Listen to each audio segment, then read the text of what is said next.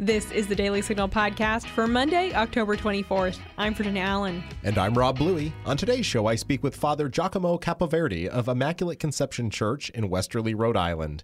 When the public high school in Westerly made available to students 2 books with pornographic content, he sprung into action with more than a dozen other clergy.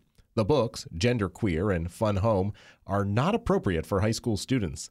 Despite facing a backlash from some people at the school and LGBT movement, Father Capoverdi isn't backing down. He joins the Daily Signal podcast today to explain why he's using his leadership position as a pastor to take action. Also on today's show, we read your letters to the editor and share a good news story about a simple way you can impact the life of a child in foster care today. Now stay tuned for today's show after this. As conservatives, sometimes it feels like we're constantly on defense against bad ideas. Bad philosophy, revisionist history, junk science, and divisive politics. But here's something I've come to understand. When faced with bad ideas, it's not enough to just defend. If we want to save this country, then it's time to go on offense. Conservative principles are ideas that work. Individual responsibility, strong local communities, and belief in the American dream. As a former college professor and current president of the Heritage Foundation, my life's mission is to learn, educate, and take action. My podcast, The Kevin Roberts Show, is my opportunity to share that journey with you. I'll be diving into the critical issues that plague our nation, having deep conversations with high-profile guests, some of whom may surprise you. And I want to ensure freedom for the next generation. Find The Kevin Roberts Show wherever you get your podcasts. We are joined on the Daily Signal podcast today by Father Giacomo Capoverdi, pastor of Immaculate Conception Church in Westerly, Rhode Island, in the Catholic Diocese of Providence. Father, thanks so much for your leadership there in the Ocean State. It is great to have you on our show today. Thank you very much. It's really awesome to be here with you. Well, let's begin with the recent concerns that you've raised about 2 books with pornographic images and descriptions that can be found, surprisingly, in the Westerly High School library. You led a letter of 14 clergy who spoke out against the availability of the books. One of them is known as Gender Queer. The other one is called Fun Home, which are available for students. What prompted you to speak out? Well, what prompted me to speak out was the desire and the fortitude of a gentleman in my town, Bob Chiaradillo. And Bob is not my parishioner. He's a parishioner of a church that's closer to the beach from here, because we're on the shore in Westerly of Rhode Island, and I'm closer to the downtown, and he lives closer to the beach. So he's in another parish, but someone known to me in town. And I was very impressed with his courage and his fortitude in wanting to expose these books to the school committee and read them out loud at school committee meetings, open forums where taxpayers can speak to the school committee in a certain amount of time they have. And he used his time to open up these books and to expose their content. And we were all shocked at the pornographic descriptions in the content of these books. And you would think it would be a no-brainer for the school committee to realize this and say, wow, I didn't realize that these books were in there, and want to eliminate them from the library and the ability, the ability that kids have to check them out from there. So they weren't, though. They were very much in support of these books, but they didn't like Bob reading these books out loud in front of them. And the chairman of the school committee was banging on the gavel and telling Bob, "You're out of order. You can't read these books in front of us." And Bob is saying, "Why can't I? They're in the library. Our kids can read them in the library of the high school. And you're telling me it's inappropriate reading for me to read out loud in front of you? If I got a history book or a science book, could I read the content in front of you? And would there be a problem? Why don't you want to hear out loud what your kids and our kids in the town are able to have access to?" So when he was doing all of this, I was really impressed with him, and I thought he was a real great person for doing this and exposing this. And then he approached me and he said, "Father, I really need your help." And I was thinking, what kind of leader would I be if I'm always yelling charge, and I'm doing it on this issue from the back. Because really, usually I'm doing it from the front. I'm usually in the front lines, and I'm usually, when it comes to pro-life and when it comes to other issues, gender issues, I'm certainly not shy in wanting to speak about those things. And with this, I was thinking, well, this is a perfect opportunity. But I didn't want to do it alone. I felt like, I didn't want to be the heavy in town and the priest in town that was doing this alone.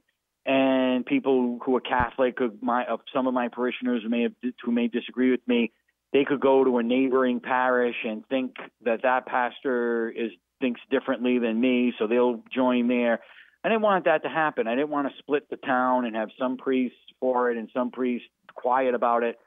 So I asked the other priests, and I said, look, everyone can agree with this, I'm sure, right? Oh, yeah, of course. Everyone was on board, including the Protestant ministers were on board.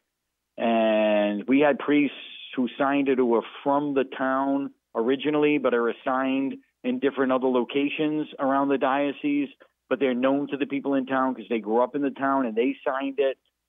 So it wasn't just us priests in Westerly or even the Protestant ministers in Westerly. It was any clergy who had a connection with Westerly and wanted to put their name to this. And we got quite a few names.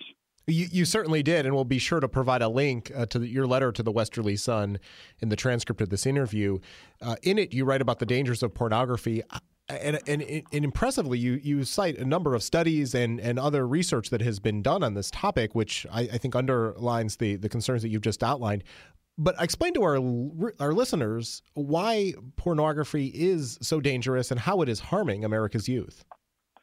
Well, this is what our letter articulated very beautifully, and I didn't actually pen the letter. When we got together, we had a priest who was among us to do it. We chose him to do it, and he represented us, and then he sent us the rough draft in the email, and we added to it. I added a paragraph to it. Other guys, did as well. And what you're seeing is the finished product of all of us. But it was actually another priest in town who penned it. But we all, of course, signed it and agree with everything in it. And I think what was beautiful about it is that it really articulated the urgency, of course, not to have pornography be exposed to youth, especially in the way it is described in these books, because it could harm them in their own sexual health and life when it comes to their relationships with women, the way they respect women, the way they treat women, the way that they understand what their sexuality is actually for and the reason why God gave it to us. And nowadays, it's all over the place. There's no doubt about it. And as a matter of fact, one of the school committee members, which I was shocked because he's Catholic and he was debating me on this. And he said, well, Father, I don't understand why you're all upset about this, because the kids can go home and they can turn on the TV at 2:00 in the afternoon and The Godfather is on or Goodfellas is on, and the kids are listening to bad language and seeing sexually explicit scenes in these movies. And my rebuttal to him was, well, that's the parent.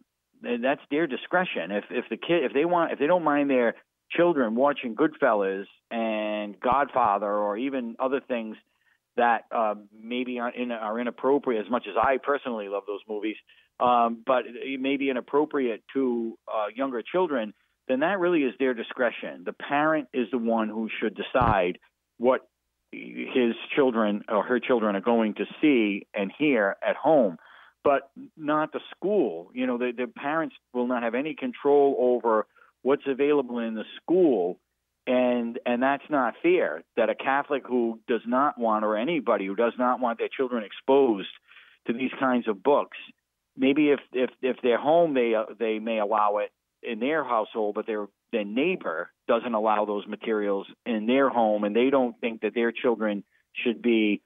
It's acceptable for them to be available in the library the way they are, just considering what they describe.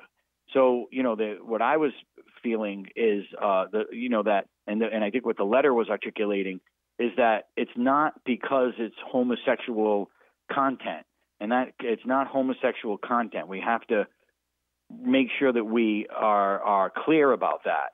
because I think this is kind of backed by the LGBTQ community. And I think a lot of the reasons why and I don't know this for certain, but my guess is that the reason why some of these people that you scratch your head and you think, how can they be for this? Like, who can be for this?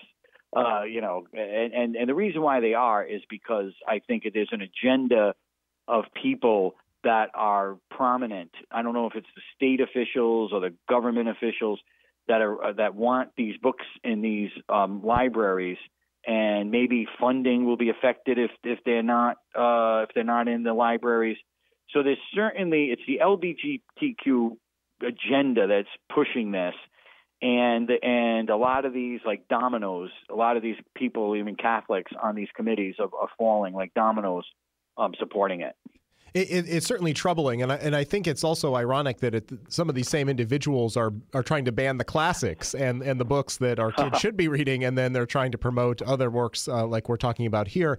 You mentioned the role of parents. I think that is so important. What is your advice to parents who might be in a situation where they don't like something that they see in their public school library and want to do something about it? All right. I think there's three things they can do. The first thing they need to do is pray and fast. This is a battle that's a spiritual battle. And we're not going to conquer this battle here on earth without God's help. And so we have to pray to St. Michael the Archangel to defend us in battle. We have to pray to the Blessed Virgin Mary through her prayers as our patroness in this battle, like they did in the liberating Spain, dedicating that battle to the I'm drawing a blank on the name of it, in the 16th century off the coast of Spain, the ships. So they, we can win these victories by prayer and fasting, because they're really demonic forces that we're battling. That's the first thing. The second thing I would recommend is to take your kids out of public school. I mean, I don't think, and as bad as Catholic schools can be at times, and it's problematic, especially some of the schools in like universities or colleges.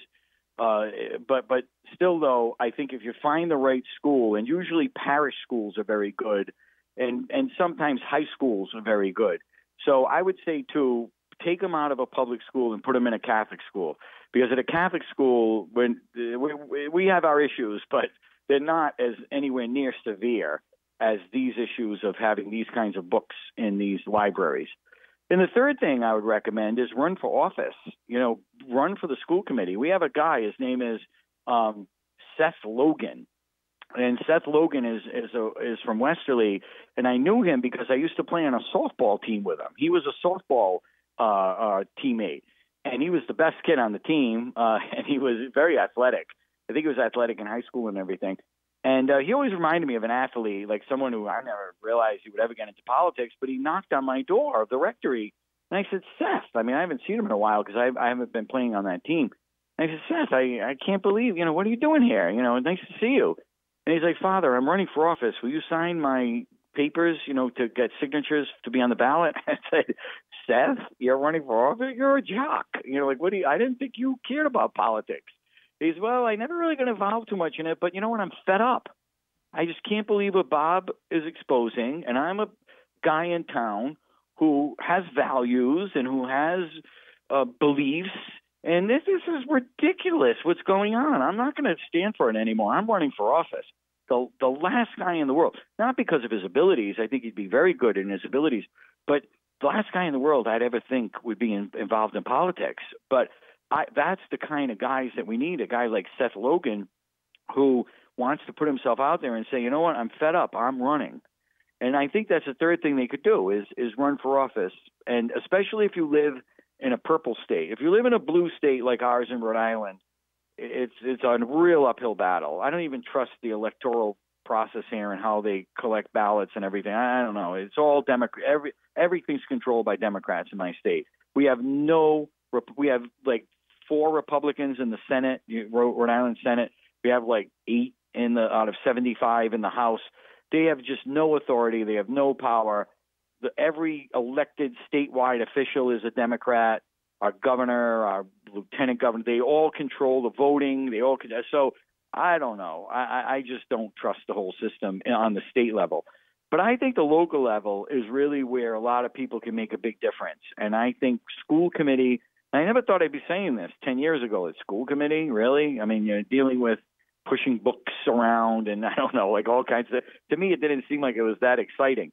But now these are where the battlegrounds are. The battleground is on the town councils and the school committee, because they're starting to make big moral decisions.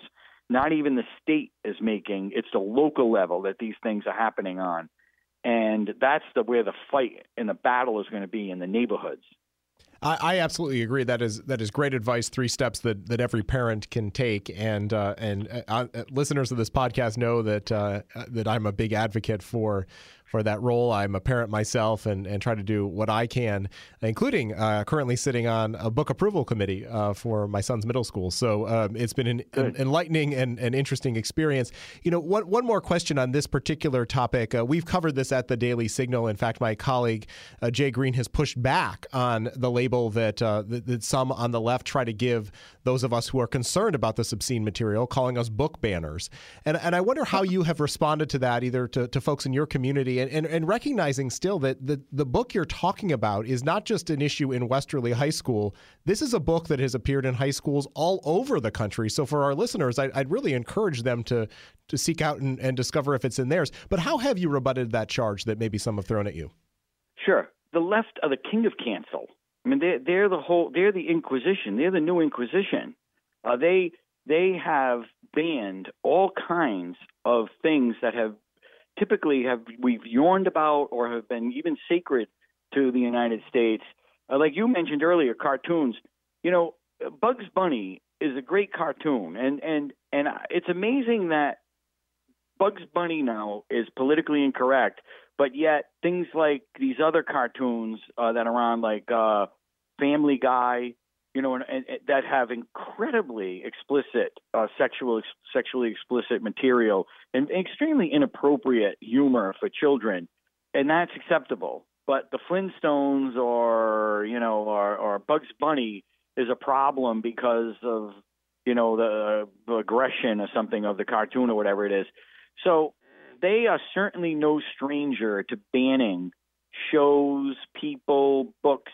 You say one thing out of line that may not even have meant to be public, and the person is disgraced and loses his job, and look at what happened to this poor kid, the Catholic kid at the pro-life march. He's from the high school there, where he had a Trump hat on, and that guy with the drum came right in his face. And then, all of a sudden, this kid was the enemy. This poor little guy from a Catholic school was being canceled and being called an enemy. So I think they have no, when you live in a glass house, you can't throw stones. And if you want to take the speck out of your brother's eye, you better take the plank out of your own eye. And these people live in glass houses, and they have a big plank in their eye. So they have no authority to tell us that there are things we deem inappropriate for kids when they are constantly deeming things inappropriate for kids when it comes to things that they disagree with, like religion or morality or the values that we hold dear to us as Judeo-Christian people and believers. Well said. And as a follow-up to that question, I wanted to ask you about recent polls that we've seen that show fewer Americans believe in God today. I believe Gallup put it at a new low of 81%. It's still a high number of Americans, but 2 questions. What is fueling that change in our society? And for those of us who are Christians and deeply care about this issue, how do we change it? Well, I think part of our problem is that parents used to have a lot of control over their kids' upbringing, and there wasn't many outside influences that affected them until television. And they could grow up in a small town. They could have small town values. They could, even if it's a big town, they could grow up with their family having a lot of control over what they're going to view, what they're going to see, and who's their friends are going to be. And then when television came into our living rooms, now all of a sudden, a lot of other influences were able to penetrate the household, the Elvis, the Beatles, and rock and roll. And as the world got smaller and as communication became better, Satan used all of these tools that were invented that could be another influence rather than their parents.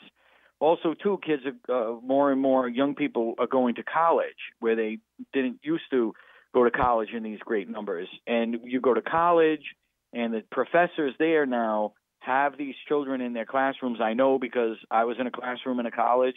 I know how liberal the teachers are, how they're all members, most of them, of the left, at least where I come from and the college I went to. And you're considered somewhat of an outcast, or you don't really speak out if you have a difference of opinion, because the people who say they're the most open-minded are the least open-minded.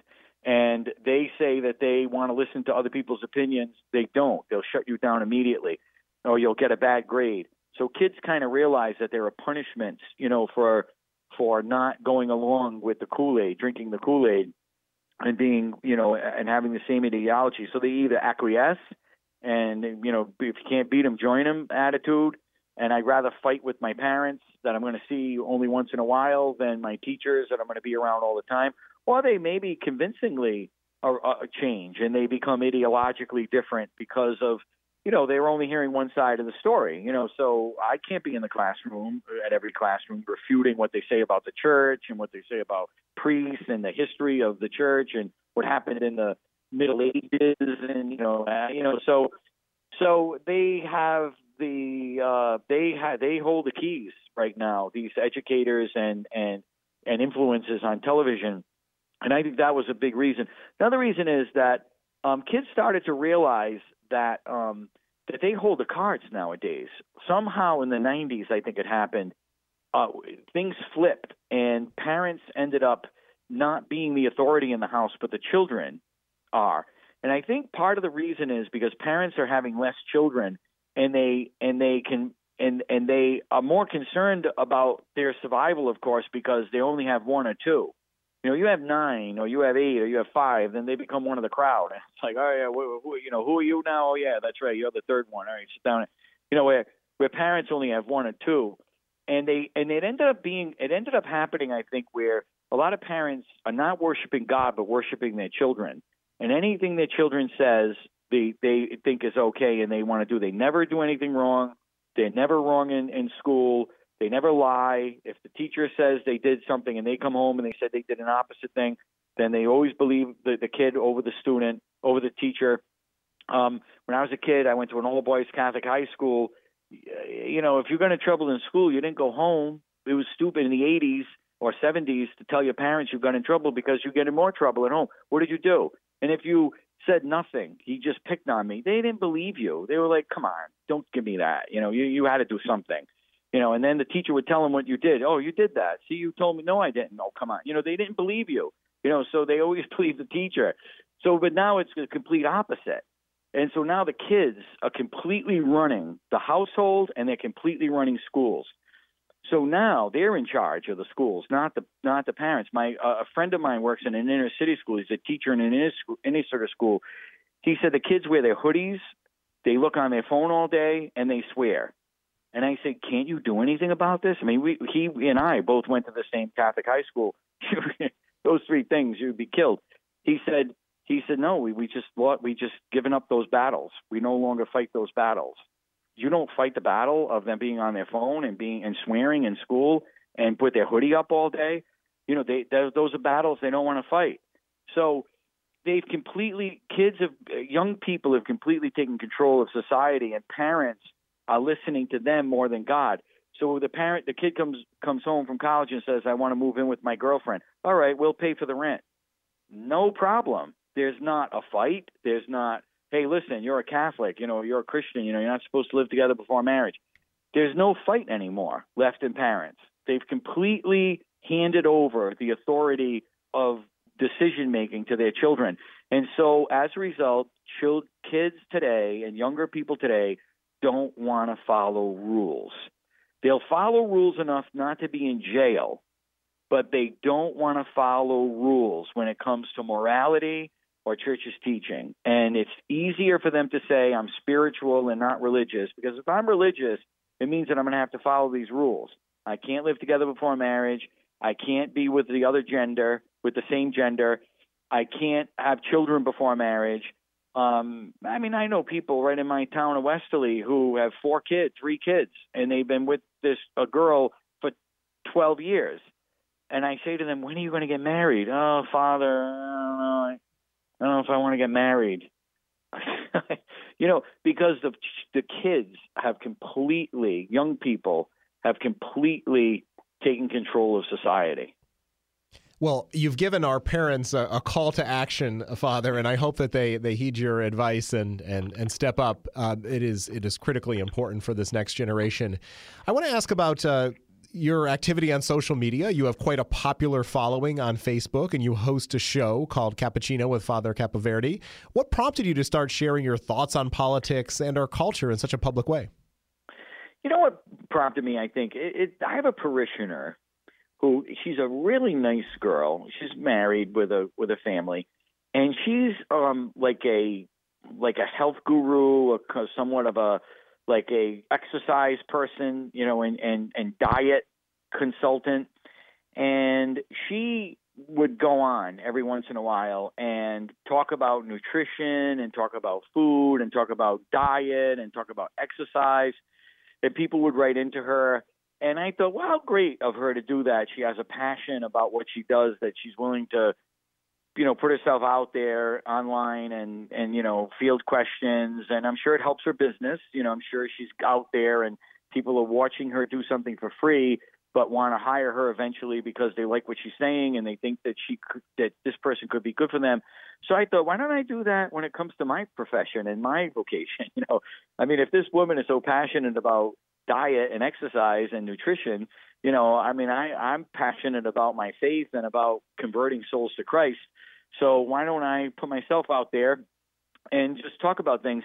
Plus, it gives me the ability to say things that I can't say from the pulpit or maybe wouldn't want to say from the pulpit. The pulpit is very sacred, and I'm very careful about, it's church teaching, there's no doubt about it, but I don't want to talk about just ranting about things that I'm upset about, in the course of the day or the week.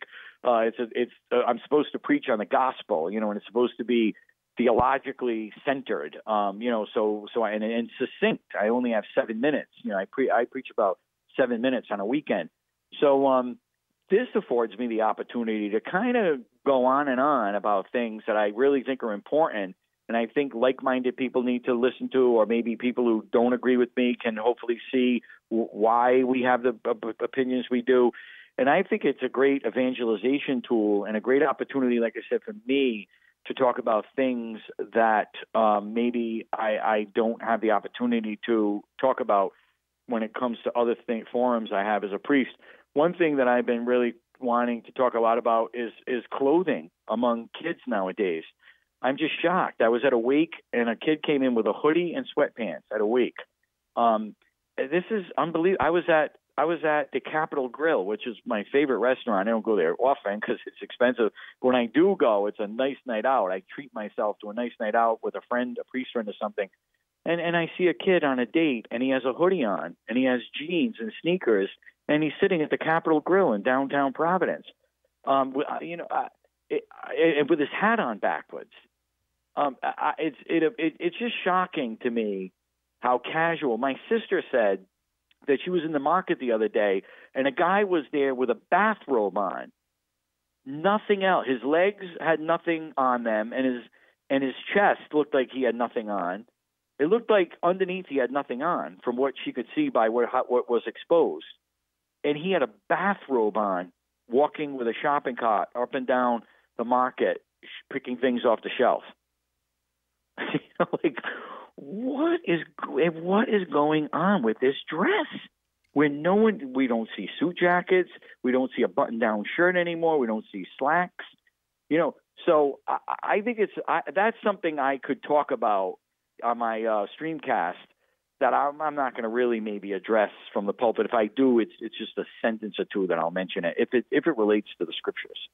Well, thank you for sharing that. I encourage our listeners to certainly check out your work. And Father, a final question for you. How can our listeners or the Daily Signal audience support the work that you're doing, follow the social media postings or the live streams that you do? What's the best way for them to connect with you? Well, I think first thing is pray. Like anyone who's listening or wants to help me, please pray for priests. We're under attack, certainly. Satan is like a roaring lion looking for someone to devour, Scripture says, especially priests.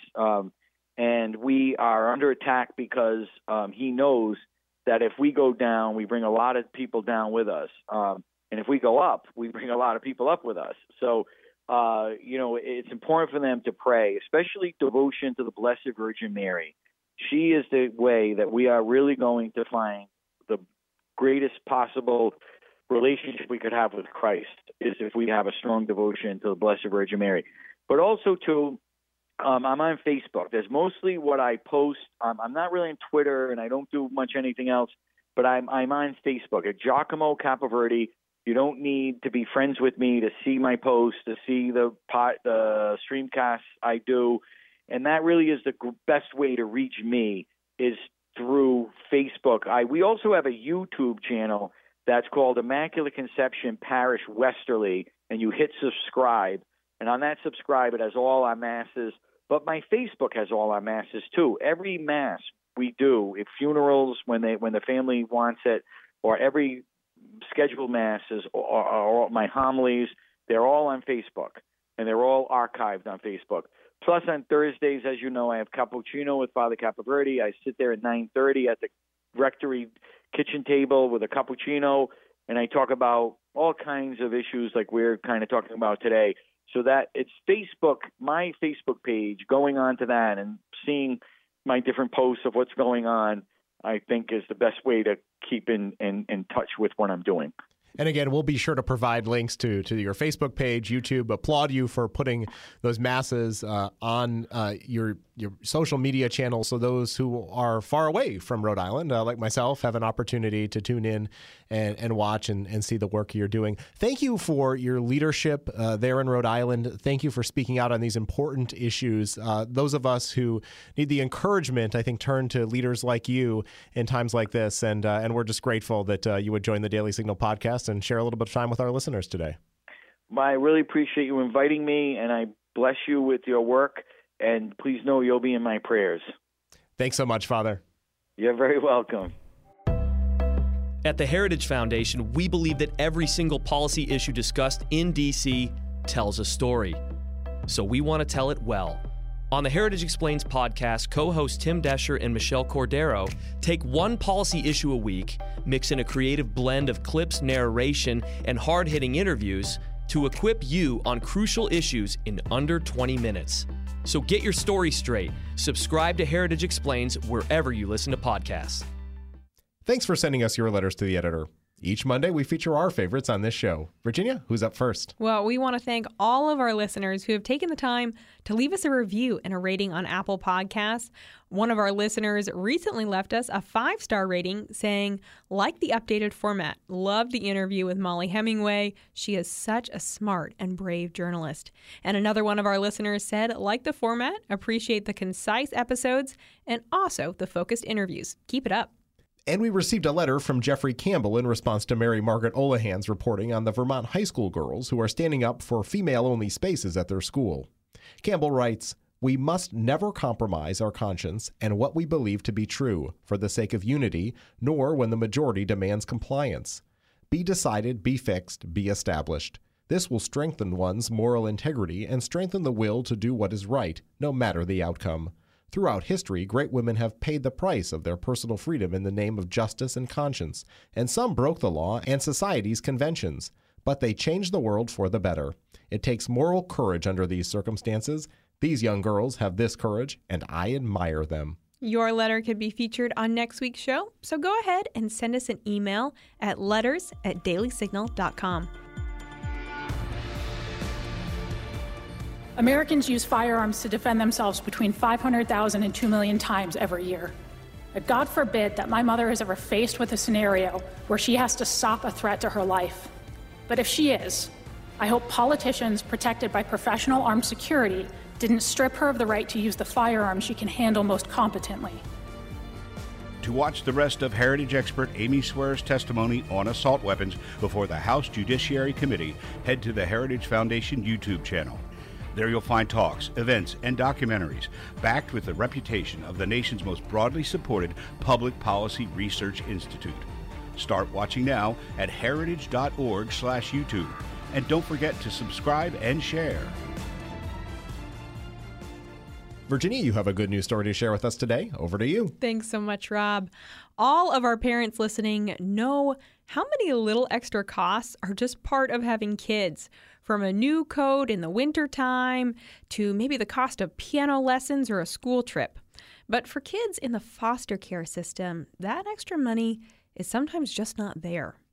Danielle Gletto and her husband became foster parents in 2006. They both had good jobs, and providing for their foster child was not challenging for them. But they quickly began to realize that that was not the case for many foster families or for foster kids who lived in group homes.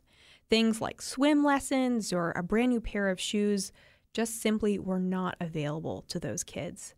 Now, not everyone can be a foster parent, and Danielle realized that. But she also realized that there was something everyone could do to help make the dreams of a foster child a reality. And that's when, in 2008, Danielle founded the organization One Simple Wish.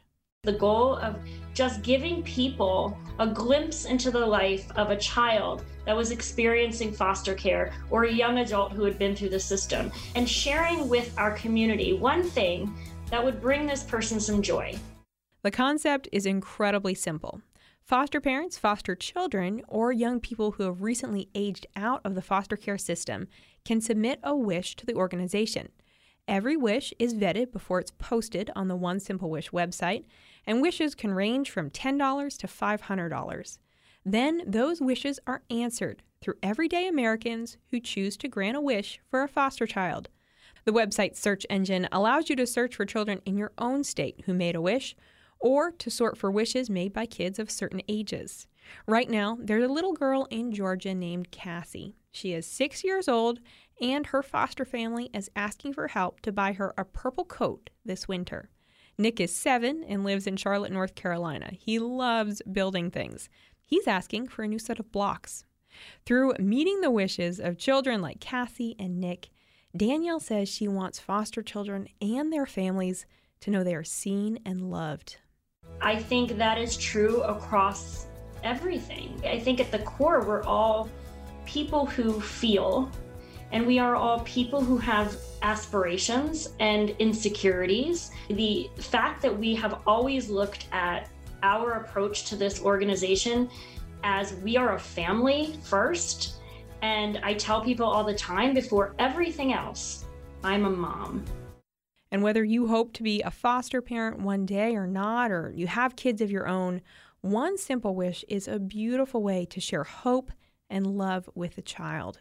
You can visit onesimplewish.org to learn more and to select a wish that you have the power to grant to a child today. Virginia, thanks so much for sharing that story. After talking to Darcy Olson on last week's podcast about some of the issues and challenges with foster care, it's really refreshing and, as you said, a great idea. Well, I love how simple it is. It really is. Almost operates like a Google search engine. You can go in and kind of look at the various wishes and look by location and find something that fits your budget. That's really simple. You've got to love the entrepreneurial spirit of our fellow Americans. Absolutely. Well, we're going to leave it there for today. You can find the Daily Signal podcast on the Ricochet Audio Network. All of our shows are available at dailysignal.com/podcast. You can also subscribe on Apple Podcasts, Google Play, or your favorite podcast app. If you like what you hear, please leave us a review and a 5-star rating. It means a lot to us and helps us spread the word to other listeners. And be sure to follow us on Twitter at Daily Signal and Facebook.com/The Daily Signal News. Make it a great day or not, the choice is yours. The Daily Signal podcast is brought to you by more than 500,000 members of the Heritage Foundation. Executive producers are Rob Bluey and Kate Trinko. Producers are Virginia Allen, Samantha Asheris, and Jillian Richards. Sound design by Lauren Evans, Mark Guiney, and John Popp. To learn more, please visit dailysignal.com.